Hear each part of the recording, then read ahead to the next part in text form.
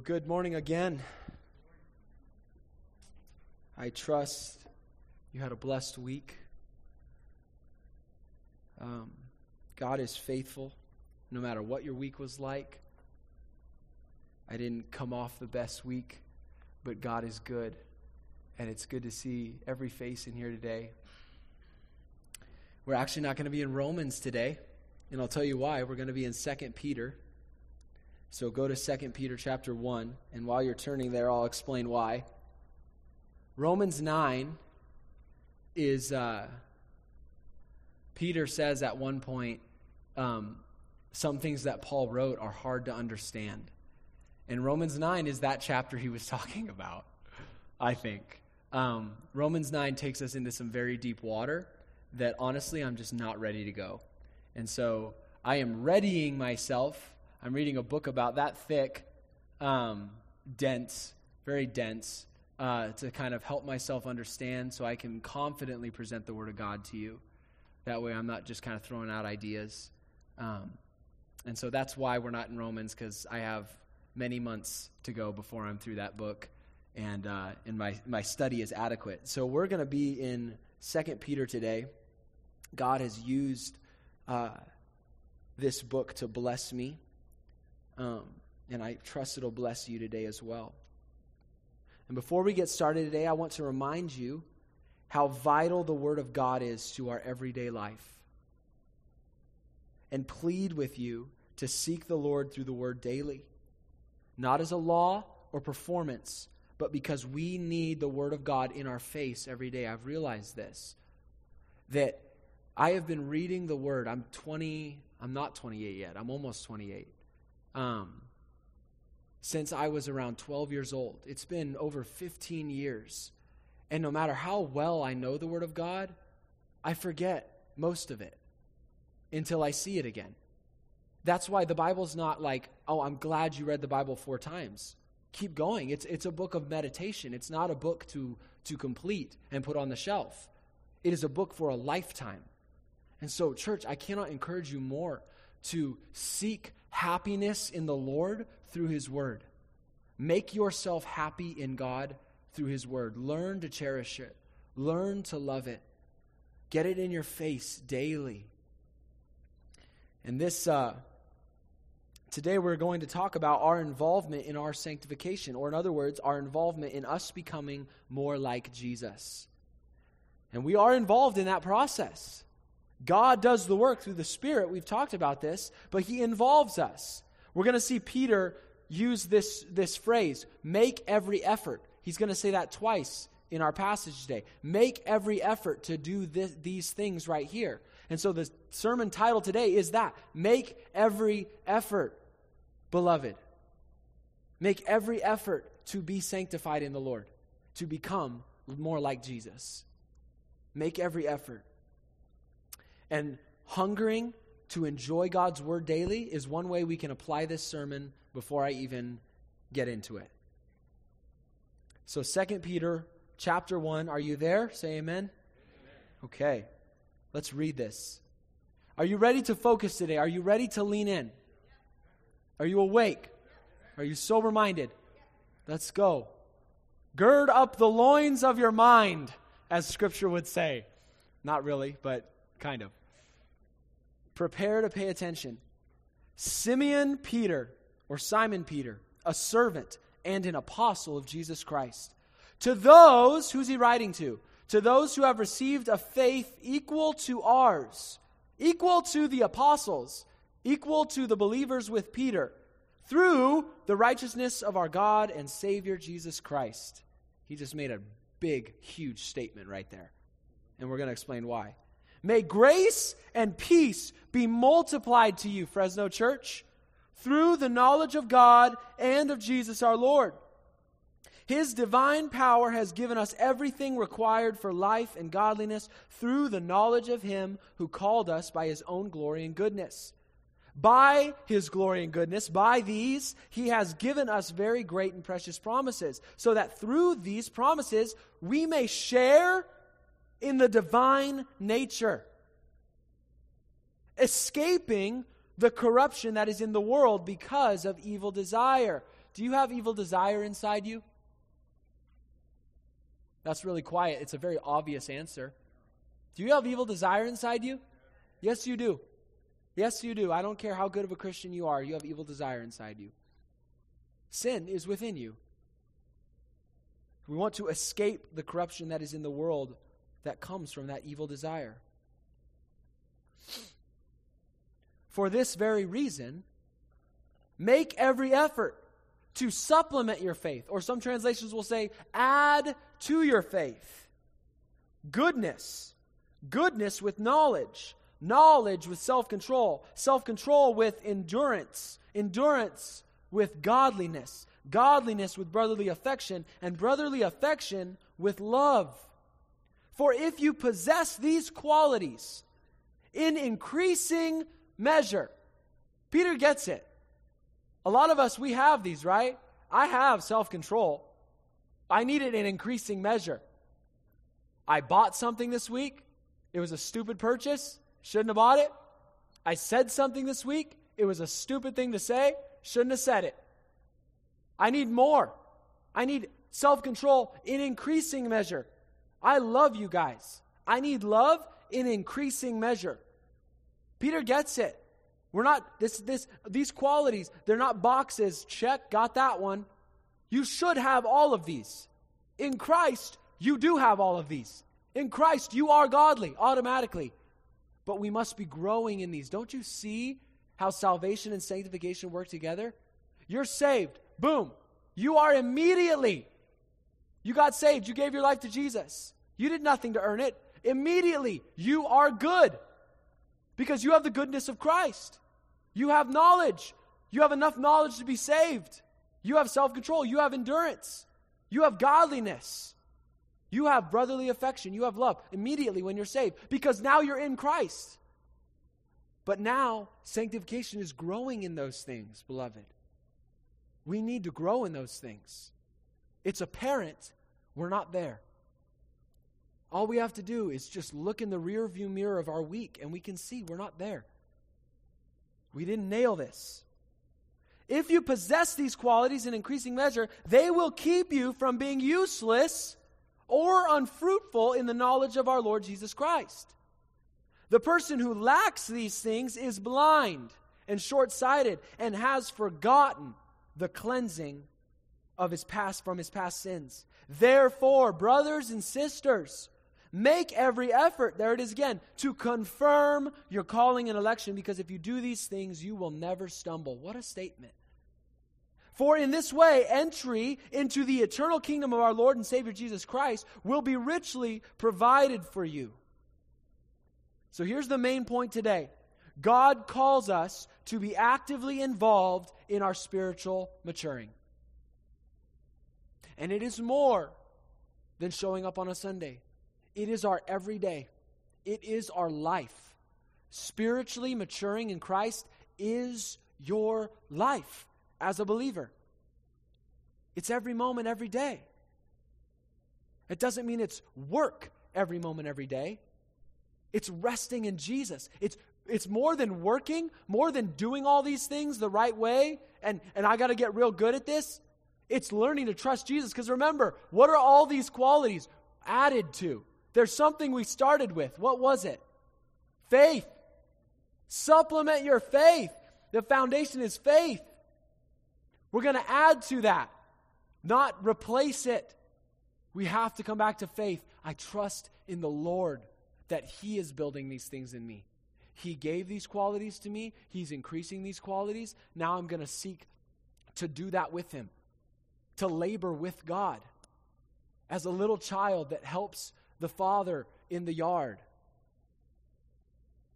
That child may frustrate the father more, but the father loves that child is there helping. So however lame you think your efforts are, make every effort all the same.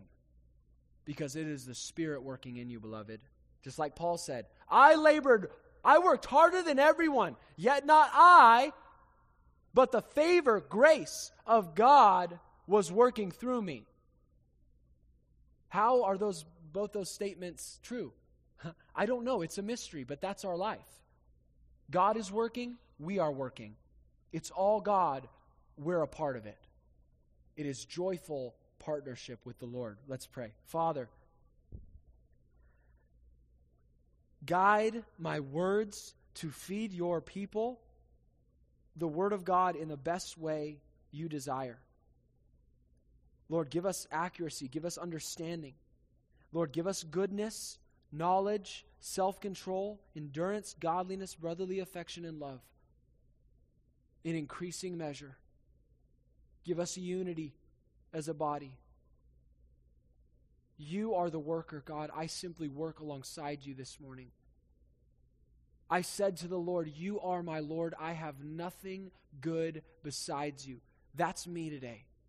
That's us today. But Jesus, but the cross. He's done it all. We love you, Jesus. You're the victor. You're victorious in us. The enemy cannot win. So may he not win in any hearts. May apathy not grow in any heart today. May slumber and sleepiness not burden the eyes of anyone in this place today, God. May there be a focus and a faith to receive the word today. In Jesus' name, amen. Amen. So Peter teaches and reminds us of some glorious realities here. Verses 1 through 4, that's where we're going to start. It's the situation. It's the setup. Peter's going to paint the picture and remind us, right at the beginning of this letter, he's going to remind us, hey, remember what Jesus has done. Remember who you are. He introduces himself as a servant and an apostle. Now, none of us will ever be apostles like Peter was. Jesus had disciples, and from his disciples, it says he called 12 to be apostles. We don't get to join that little fan club, okay? It doesn't mean they're elite. It just means we don't get to claim that title. But we do get to claim the title of servant. We do. And this is important, church. God has burdened my heart for this right here. We need to have this mindset as leaders, especially in this place, that when you step into leadership, right? And I think of a leader today that just blesses me so much, my friend James, who's in Kidsville right now, working with the kids. He also leads the media team. Pray for James. His stepping into that role was not a step up into status. It was a step down into service. And that is how we need to see it. Red, Terry, Anthony, our board members, they did not step up to the elite status of our church. They stepped down to the elite servanthood of our church. They're the greatest sacrificers and servants in this church. That's what that means. That's the mindset we need to have in the kingdom of God. Remember Jesus? If one of you would be the greatest, let him be the least, the servant of all. And we see who Peter is writing to. He's writing to those who are saved. And for sake of time, we're going to move past this right here to verse 2. But he says, they've received a faith like ours, equal to ours. This is very important, church. What the entire letter of Peter, if you have not put your faith in Christ in here today, he is not talking about you. I welcome you to look into the life of the believer. But until you put your faith in Christ, this is not the description of you. This is the description of those who have received faith like Peter. And Peter's faith was not special. It was just like ours. We put our faith in Jesus. That's it. I've given myself over to him. He's my God. I got nothing. I have no righteousness. I'm not better. But there is an exclusion here. Don't miss that. Don't miss that. Because he's about to say this in verse 2. May grace and peace be multiplied to you. In God's mercy, those who are not saved, and us when we weren't saved. Remember those days? You should. Don't forget you were cleansed from something. You were cleansed because y'all were filthy. Y'all was filthy. Filthy. And Jesus cleansed me. But you don't say, grace and peace be multiplied to you who are on your way to the wrath of God. No, you say, repent. Turn around. Find Jesus so grace and peace can be your reality. But beloved, you get to hear this from the mouth of God through His servant, through His apostle. Grace and peace be multiplied to you. That's God's desire for you. Grace and peace. You're like, yeah, but I got to do everything right. I got to make sure I'm... No! Has Peter told us to do anything yet? No, he's not told us to do a single thing. He says, because you're in Christ, grace and peace are yours. Remember what Paul said, Colossians 3:15? Let the peace of Christ, to which you were also called, in one body, let the peace of Christ rule your hearts. What's in charge of your heart today? Is it worry? Is it anxiety? Is it your flesh trying to navigate everything, trying to make sure, okay, well, if I put this here, if I make sure this is taken care of, if I make enough money here, if I get this, then we're good. Is that what's ruling your heart? Or is the peace of God, which says, stand down, child, I'm in control. I'm in control. I am God Almighty. I'm in control of your life. Does that peace rule your heart? But notice what he says here. What is the vehicle that delivers grace and peace to us in verse 2? May grace and peace be multiplied to you through something. Through the knowledge of God. The knowledge of God is what causes grace and peace to be multiplied in your life. Again, where's the Word of God? Let it be in your face. You need the knowledge of God. And notice, this knowledge, there's a difference between math and science. Math, 2 + 2 = 4, cold, dead, hard fact. There it is. Science, hydrogen plus oxygen, boom, something happens. You mix chemicals together, something happens. It's not just an equation anymore. That's Christianity. There's a lot of math Christians out there. Okay, Jesus did this for me, I must do this for him. Makes sense, sounds good. And then there's the science. Don't get caught up in it's just an illustration. It's just an illustration. I realize this can be taken a lot of different ways depending on how you're hearing this. It's just an illustration. An encounter with Jesus equals a changed life. I come into contact with Jesus. I know Him. The knowledge of God. The difference is looking at a picture of Yosemite, which is beautiful. No? It's beautiful. Versus being there under the mist of Yosemite Falls. There's a huge difference, is there not? One is knowledge, the other is knowledge. Do you see this? You see, it is an experiential understanding of something. Peter says, through the knowledge of God, grace and peace. Be with the Lord. Get with the Lord. Verse 3. His divine power has given us everything required for life and godliness. Again, through the what? Where are you? Through the what? Through the knowledge. Through the knowledge of God who called us by His own glory and goodness. Now just pause. What did he just say? Let's go back, Ryan, to that verse. What did he just say? God has given you everything. His power has given us everything required for life and godliness. Everything required for life and godliness. Everything required for life and godliness. God's power to you. Peter is just overflowing with good news for us right now. Do you hear it? This is not condemnation. This is not obligation. This is freedom. God has washed over you in His power. He said, you're going to have everything you need for life and godliness. not just for life, but to live life godly, to live life with the fear of God. There are two immediate takeaways from this. One, believing this verse, believing it, there's so much hope in every situation because we are equipped with everything we need. Believe it, walk by faith in this promise. Second, there is no excuse for our sin.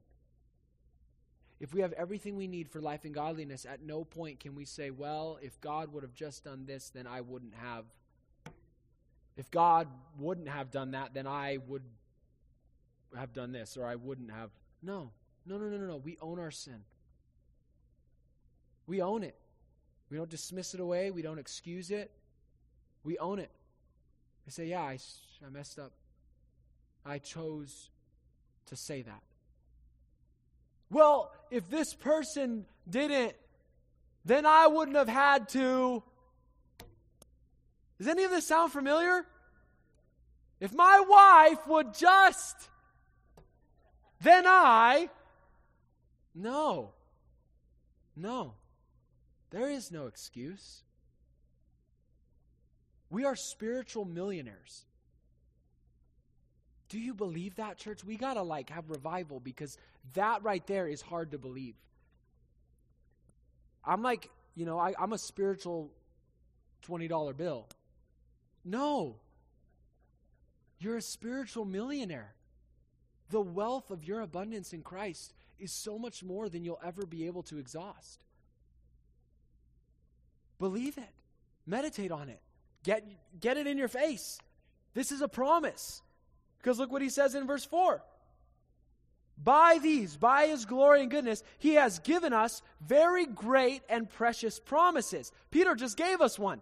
Everything you need for life and godliness. That's a promise. It's yours. So that through these promises, we can share in something and we can escape something. We're going to share in something. We're going to escape something. What do we share in? What do we share in? Say it. The what? The what? The divine nature. Does that mean I'm God? No. But do you realize how close God has brought us? We cannot get any closer to God. If physical reality just needs to disappear and we're there. But we don't feel that. We don't think like that. It doesn't feel like that when we live our lives and we go outside and the sun is 105 in our face and it's like, I share in the divine nature. I got to go to work tomorrow. Yay. God, help us. This is the role of suffering in our lives. That it takes away our apathy. I mean, we can let it just overcome us, but suffering brings us to that place where I need God. I need to know what this means. This can't just be words on a page anymore. I need this to be life to me. Look what Paul says. For you died. Who died? The believer. You died, and your life is hidden where? With Christ in God. When Christ, who is your life, appears, then you will also appear with him in glory. This is how we share in the divine nature. Hunter, who's Hunter? It's Christ. It's Christ. That Christ is in me, and I am in Christ. That's how close God is. And so what should be happening now is that my life should begin to look more like the life of Jesus that's in me. It does not make sense for me to sin. It should feel so odd. If I cuss, that should feel really wrong. It should feel really like it doesn't fit. Like, why is a cat barking? Why is a dog meowing? It doesn't make sense. So it is with the believer who sins. Do we sin? Yes, we do. Thank Thank God we have an advocate.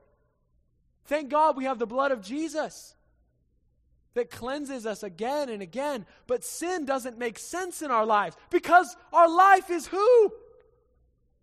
We have His life. We have the life of God. So, it means our lives are going to be frustrating until we die. Do you realize that? I'm realizing that now, again. Why am I so frustrated all the time? Well, because I keep sinning. And it doesn't make sense for me to sin. So it makes sense that I should be frustrated. But then I get up and I find the grace and peace of God multiplied to me through Christ, through the knowledge of Him, that He's taken away my sin. Now, Hunter, stop looking at your sin. Get up and look at Christ again. Trust Him again. So we see the situation. This is the setup. How glorious it is. We're spiritual millionaires. So now we move on to the response. And again, for those who struggle with like legalism, performance, religious OCD, things like that, you hear response as my miserable obligation. Okay, now that God did this, 2 + 2 = 4, I need to do this, unfortunately. I need to be this great person that I'll never feel like I am, and I'll just feel beat up every day because I'm not good enough. No, do not be discouraged. Deny discouragement. Deny that voice. Fire that voice in your head. It doesn't belong.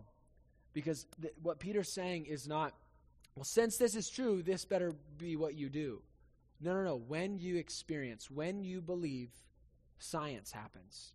A reaction happens. A change happens. And our response is to deny the flesh and to add to our faith. Again, some of you may hear, add to your faith. It's faith alone by which I'm saved. We're not talking about salvation. He's already established the people he's writing to are in Christ. So we add to our faith so that, God loves me more? No. So God's more pleased with me? No. But that my life more accurately displays the life that's in me. Oh, that my life may more accurately display the life that's in me. It's not mine. I died. Hunter died. That sinful nature that was, it's gone. I'm free now. I actually get to obey Christ. So the response. Make every effort to supplement your faith with goodness. Now, what is goodness? Some translations will translate this word virtue or moral excellence. And I was reading a commentary on this passage by Michael Green, and it makes me feel smart because he writes in this kind of ornate way. So let's all, grab our cup of tea and our monocle and feel smart together as I read this, okay? He's going to help us understand this word goodness. He says, it means excellence, and it was used to denote, you can't hear this unless you put on your smart hat, okay? We're all smart in here now. It was used to denote the proper fulfillment of anything. The excellence of a knife is to cut. The excellence of a horse is to run. That's what he says, Maybe the excellence of a horse is to look good. But it's the proper fulfillment of anything. So in a word, the life of the Christian must reflect something of the attractive character of Christ. For Jesus was the man par excellence, the proper man. True human excellence, true human goodness, then, is the manliness. Don't get distracted by that. What he means is humanness. The humanness, which is Christ-likeness. So what is goodness? For the human, goodness is Christ-likeness because he is the perfect man. He is the perfect human. Jesus was the perfect human. And so goodness, excellence, virtue is Christ-likeness, is being like the perfect human. So add to your faith Christ-likeness. WWJD. What would Jesus do? That we don't always come to the right conclusion when we think that. Sometimes it's hard to know. That's not the only thing we add to our faith. But we add to our faith the understanding that I'm becoming like Jesus. What if we woke up on Monday thinking that? I'm going to become like Jesus today. And really believed it. Really believed it. That the Holy Spirit is making me more like Jesus today. So we add to goodness, or supplement goodness now, with knowledge. Are you daily growing in the knowledge of God? This is not a condemnation, but an encouragement. We believe in Jesus, so we seek to know Him more. Remember, it starts with faith. We're adding all of this to belief. This is what happens with legalism, is you take faith and you remove it from the foundation.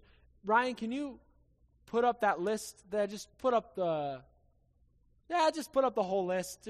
Go to the end and put the whole list up there. I'm sorry, I did all that extra work for nothing. Legalism takes faith out. What are you left with? You're left with everything you have to do. But when faith is your foundation, you're trusting who? You're trusting Jesus. You're trusting the Lord. He's doing all of this in me. And so I'm adding because I have divine strength to do so. I'm adding to my faith goodness, knowledge, self-control, endurance, godliness. I'm adding these things because I have divine strength to do so. Because I have a divine life inside of me. I share in the divine nature. Is this making sense? This goes back to what I said at the beginning. Lean into the Word of God and the Holy Spirit. Pay attention.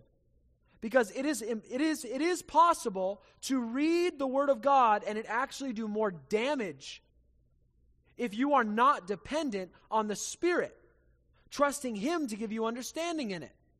What do I mean? Oh, I could give a good illustration of this. I was talking to someone not long ago who's lived a rough life, like trauma abounds, like all kinds of horrible things. But they know the Bible. They know the Bible. But they don't know it well. And so what happens is, I say one scripture, he says a scripture. I say a scripture, he says a scripture. But what happens is, I can see it. I can see his life. And he's trapped. He's trapped himself, where scripture just condemns him. It doesn't breathe life into him. There's no fruit of the Spirit. He's trapped. And he's trapped by what? His knowledge. And his sin. Our problem's not always a lack of knowledge, but sometimes it is. It's the right knowledge. So it's possible to read the Bible and it do more damage. I mean, most of us know someone or have known someone who, because they read the Bible, they're not better people. They're actually worse. Because they use it in their flesh and not in the Spirit. It's not as simple as just read your Bible and you'll get it. No, you must read it trusting in the Lord. And what's amazing is God is so merciful that some of us, before we came to Christ, we did pick up a Bible and the Spirit was using it. We had no idea, but it led us to Christ because the Spirit was saying, opening our eyes. He was opening our heart to receive it, to understand it. When Jesus said, those who have ears to hear, let them hear. You know what our prayer is when we get in the Word of God? Oh God, give me ears to hear. And we do not assume, we don't just draw all the conclusions. We don't sit there in isolation and draw conclusions, say, okay, this is what Scripture means. That's why I'm leaning into Michael Green, this commentary. And all of the sermons and everything is part of what's leading me to conclude what I'm concluding today. It's not an isolation of, oh man, Hunter just really understands Scripture. John really understands Scripture. No, it's the Spirit. And we do this in community. That's why we need the church. And that's why we need spiritual authority. Because when you're confused, you allow a spiritual authority to speak into a situation. It doesn't mean that spiritual authority is always right, but it doesn't negate the fact that we need spiritual authority in our life. Church, as a church, we need spiritual authority. We need Red, Terry, Anthony as a spiritual authority. We need that. That's healthy. That's good. Doesn't mean they're perfect men, but it means we believe God has called them to the position they're serving in. And so they get to help us, enlighten to us Scripture. To some degree, I get to be spiritual authority as much as I'm accurate with the Word of God today. There's a healthiness in that. Just because spiritual authority has been done wrong so many times does not mean it's a bad thing. God set it up. And so we don't gain our knowledge totally in isolation. We gain knowledge of God in community. Okay, moving on. We supplement our knowledge with what? Self-control. And I love this, because what do we tend to do with knowledge? Not be self-controlled. Oh, I can speak into this. Oh, I've got the download on this. Oh, they need to know what I know because I have the knowledge. We get arrogant. In Scripture, y'all know the verse, knowledge what? Puffs up. Puffeth? Yes. King James, man. Puffeth up. Love that word. Knowledge puffs up. It's going to get you arrogant. So what do we need? We need self-control, beloved. Where we say, no, I don't have all the information here. No, maybe I have a lot of information. Maybe I think I'm right. But I'm going to be humble and I'm going to wait for the Lord here. And I'm going to speak in now. And if I'm wrong, I'm going to accept that. I'm not going to be insecure. I'm going to be self-controlled, trusting in the Lord. And what do we add to our self-control? Endurance. We add to self-control endurance. Endure in your self-control. We don't have self-control until it's too hard. We have self-control until we don't need to. We have self-control as long as it takes to be what? The next thing. Godly. Do you see how these connect to each other? Are you seeing it a little bit? These notes are also available at fresnochurch.info if you want to go back later and trace this like I'm doing. Or if you're joining us online, you can follow along, fresnochurch.info, sermon. We need self-control to lead us into godliness. It's like we have these meters, right? This is how much self-control I have. If you push me here, I have no self-control. Do you know what I'm talking about? And we learn to accept this. We learn to accept this fleshly way of thinking. Oh yeah, it was just too much. It was just too much. They got me too irritated. They got me too angry. No.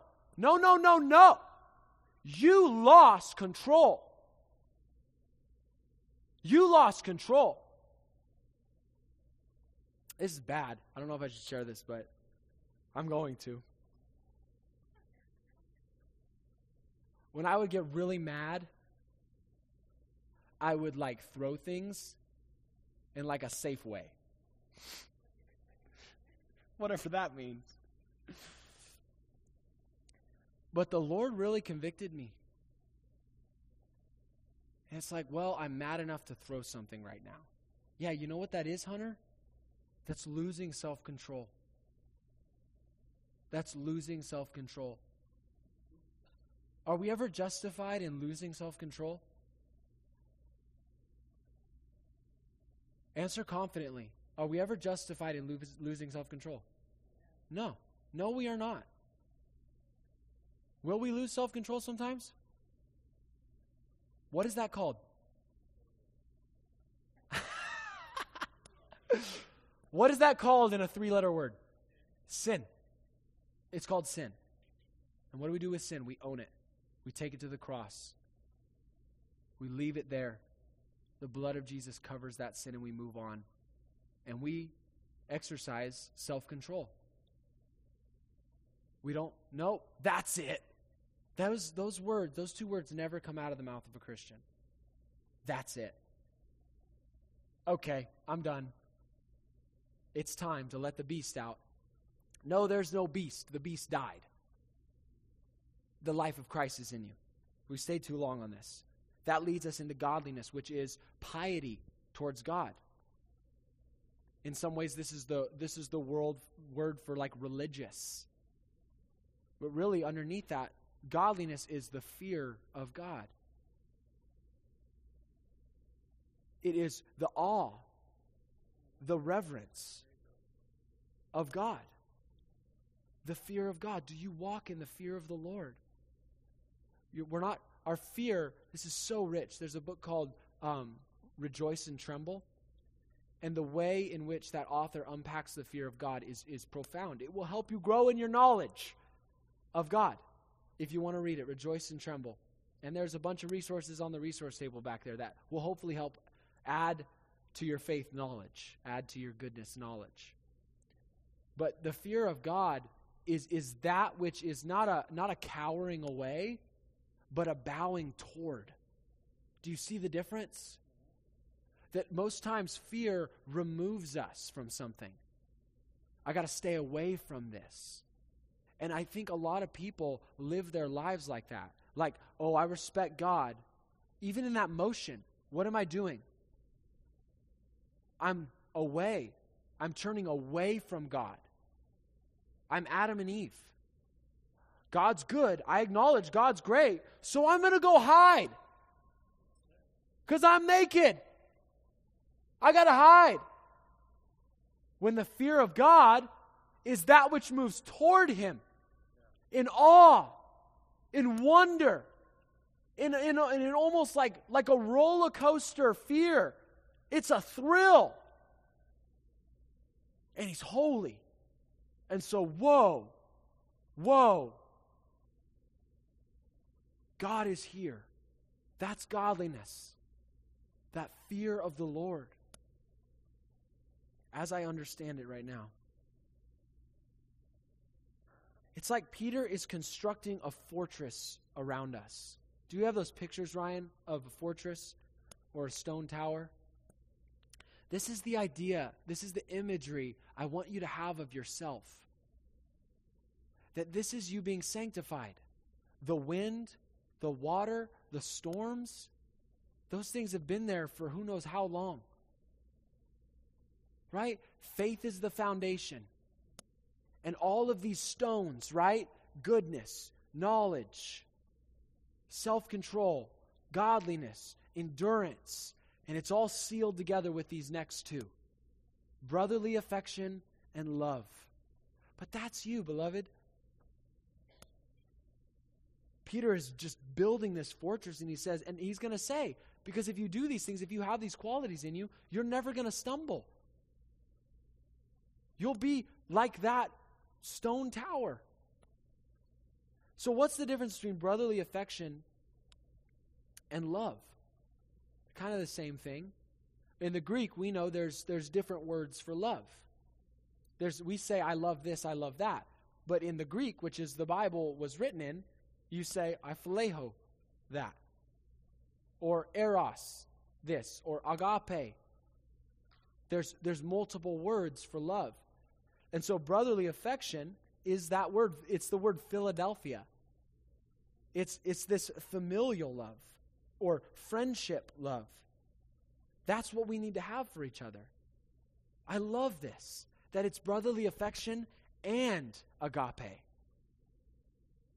That we need this affection for one another. Because, we agape people because we have to. We unconditionally love people because we have to. But that doesn't mean I have brotherly affection for them. Do you see this? Doesn't mean I have to like them. Well, sorry. You have to like them too. Doesn't mean you feel good about everything they do. No. But I love this person. I don't love that person. No, I love this person. I move toward them. Doesn't mean we don't have healthy boundaries. It doesn't mean there's not complications. But brotherly affections is one of these stones. It's one of these qualities. And then agape. What a rich word. What a rich word. We're coming down here to the last point. This is Michael Green again, and he says this about brotherly affection versus agape. In friendship, philia, the partners seek mutual solace. Put our smart hats on again. In sexual love, eros, mutual satisfaction. In both cases, these feelings are aroused because of what the loved one is. When I love my wife, it is because of everything I perceive and enjoy about her. She is the object of my love in that case, right? My friendship is I feel this from her or in her. In both cases, feelings are aroused because of what the loved one is. With agape, it is the reverse. God's agape is evoked not by what we are, but by what He is. His love, His agape, has its origin in the agent, not in the object. It is not that we are lovable, but that God is love. This agape might be defined as a deliberate desire for the highest good of the one loved, which shows itself in sacrificial action for that person's good. That is what God did for us, John 3:16. That is what He wants to do. That is what He wants us to do, 1 John 3:16. That is what He is prepared to achieve in us, Romans 5:5. I love this. God loves us because He is love. Not because He looked at us and He said, oh, you're so lovable. No. Do you realize that's how we love now? That you have love in you. Like it's in you now. And so whether someone is lovely or lovable or not, you can love them because love is in you. Does this make sense? That is the power of agape. That's the power of agape. The other loves, I love ice cream. Why? Because it's amazing. I love this car because it's amazing. And God says, I love you because I'm amazing. Do you see that? I love you because I'm amazing. And so we say, I love you because He's amazing. Do you see that? And He is in me. I love you, my enemy, because He is amazing. Do you see that? The power. I love faith, and then we end with that. Come on. So we see the situation, our response. Let's end with the result. What is the result? For if you possess these qualities in increasing measure, they will keep you from being useless or unfruitful in the knowledge of our Lord Jesus Christ. There is such a thing as a fruitless Christian, as a useless Christian in the knowledge of God. And He says these qualities will keep you from the uselessness. More specifically, uselessness in the knowledge of God. You can be useless in the knowledge of. I need to correct myself there. That when I have the knowledge of God, it profits me nothing because I lack these qualities. I lack self-control. I lack endurance. And man, I can look at my life and I can see lack. I can see that. But Peter's not trying to condemn us, beloved.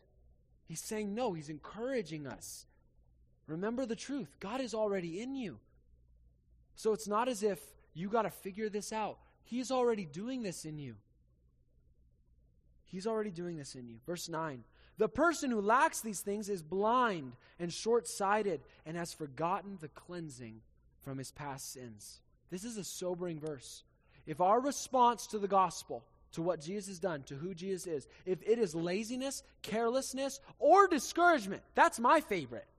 That's my go-to. I'm just going to be discouraged. I just want to give up. Forget all this. Until tomorrow, I'm going to sleep. If that is our response, then we will become blind and short-sighted.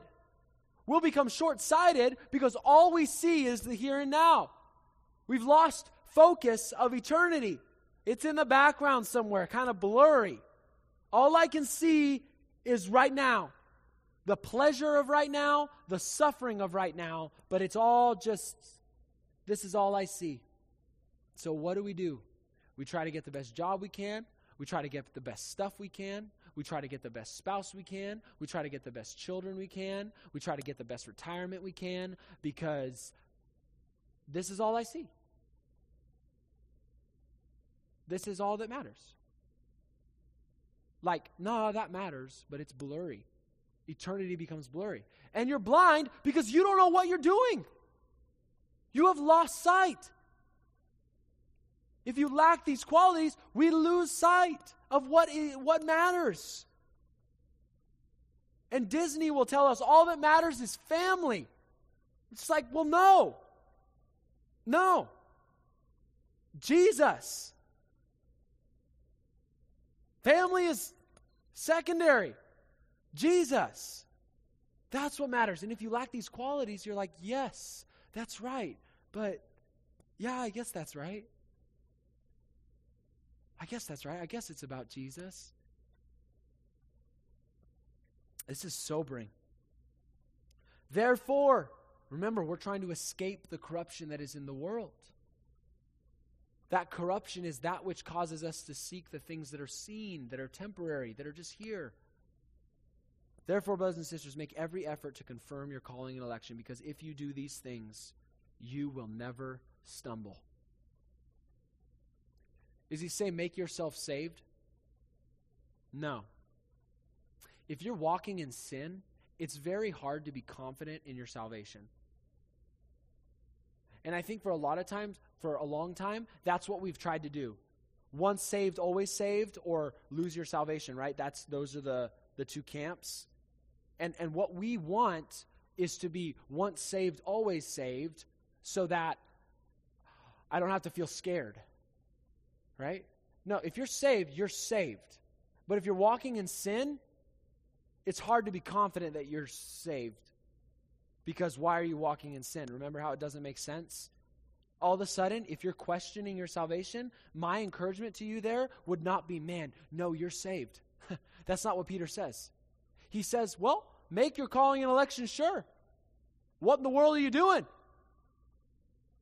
Why are you living in sin? I'm not going to comfort you in your sin. I'm not going to tell you it's all right. You're saved anyway. No. Make your calling and election sure. If you're saved, prove it. That sounds so wrong, doesn't it? It sounds like works. Sounds like works righteousness. This is the subtlety right here. This is where Jehovah's Witnesses and Mormons go here. We say, no. What am I saved by? Grace, faith, right? By grace through faith. It is the grace of God that saved me. So if I'm starting to work for it, it's not grace. It's like, well, I make myself better. Not entirely. Your life is God now, so it is confusing. Because how is your life God? We don't know. Is this like making sense that it doesn't make sense? Man, if you guys are with me there, we're good. We're like 50 minutes in too, so we'll wrap this up here. But make your calling and election sure. Start gaining these qualities. Not, okay, because the flesh wants to say, okay, let's remove faith. We didn't see that. Nothing happened. Okay, I need to be good. I can do that. I can be good. I need self-control. I can do that, right? And you know who the people who are in danger are? The people who are really good at doing all these things without faith. because they don't see their need for faith. They don't see their need for the grace of God because I'm nailing it. Check, check, check, check. Yeah, I'm not perfect, but one of the most deadly statements. Yeah, I'm not perfect, but it's revealing something. No, we're all broken. Jesus is our life. Don't forget that. Don't forget that. Let's just jump to the end. For in this way, entry into the eternal kingdom of our Lord and Savior Jesus Christ will be richly provided for you. What does that mean? Well, the best I understand it, if your attitude, be careful, I've heard Christians say this.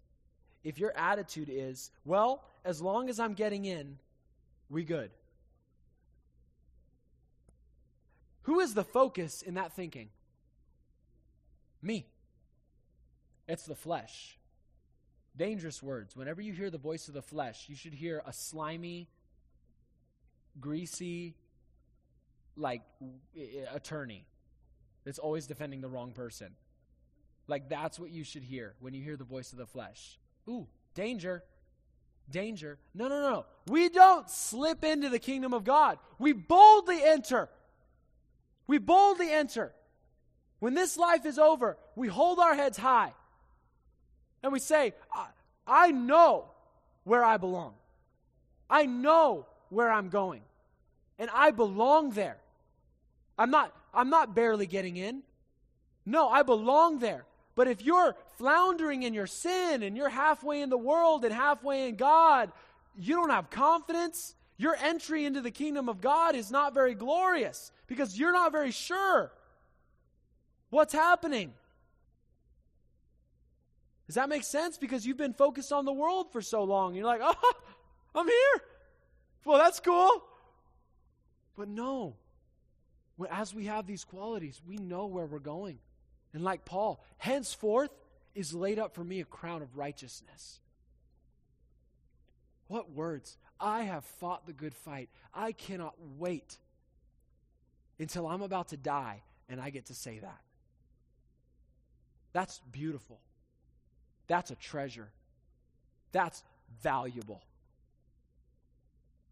I have fought the good fight.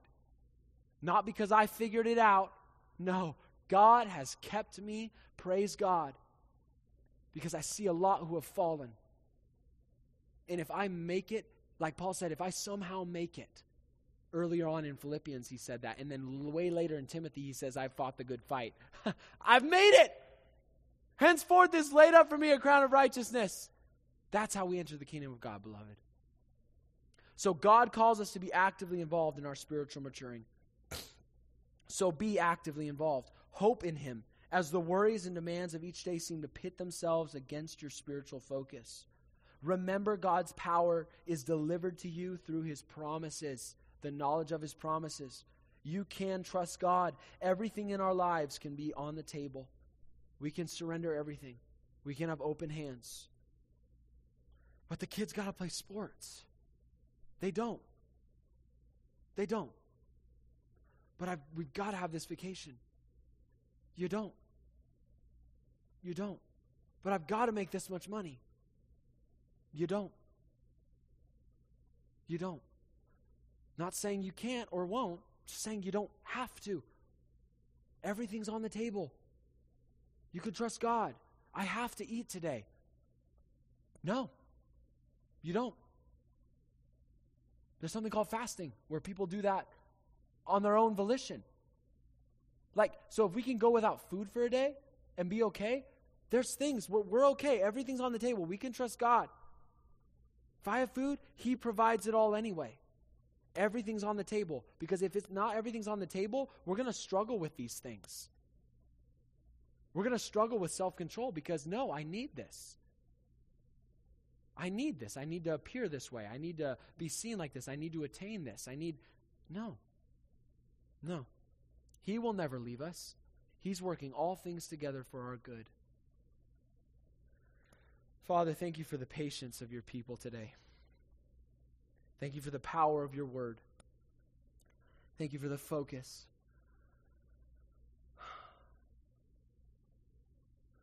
Lord, how bold I can proclaim your word and yet get off this stage and see the deficiencies in my life.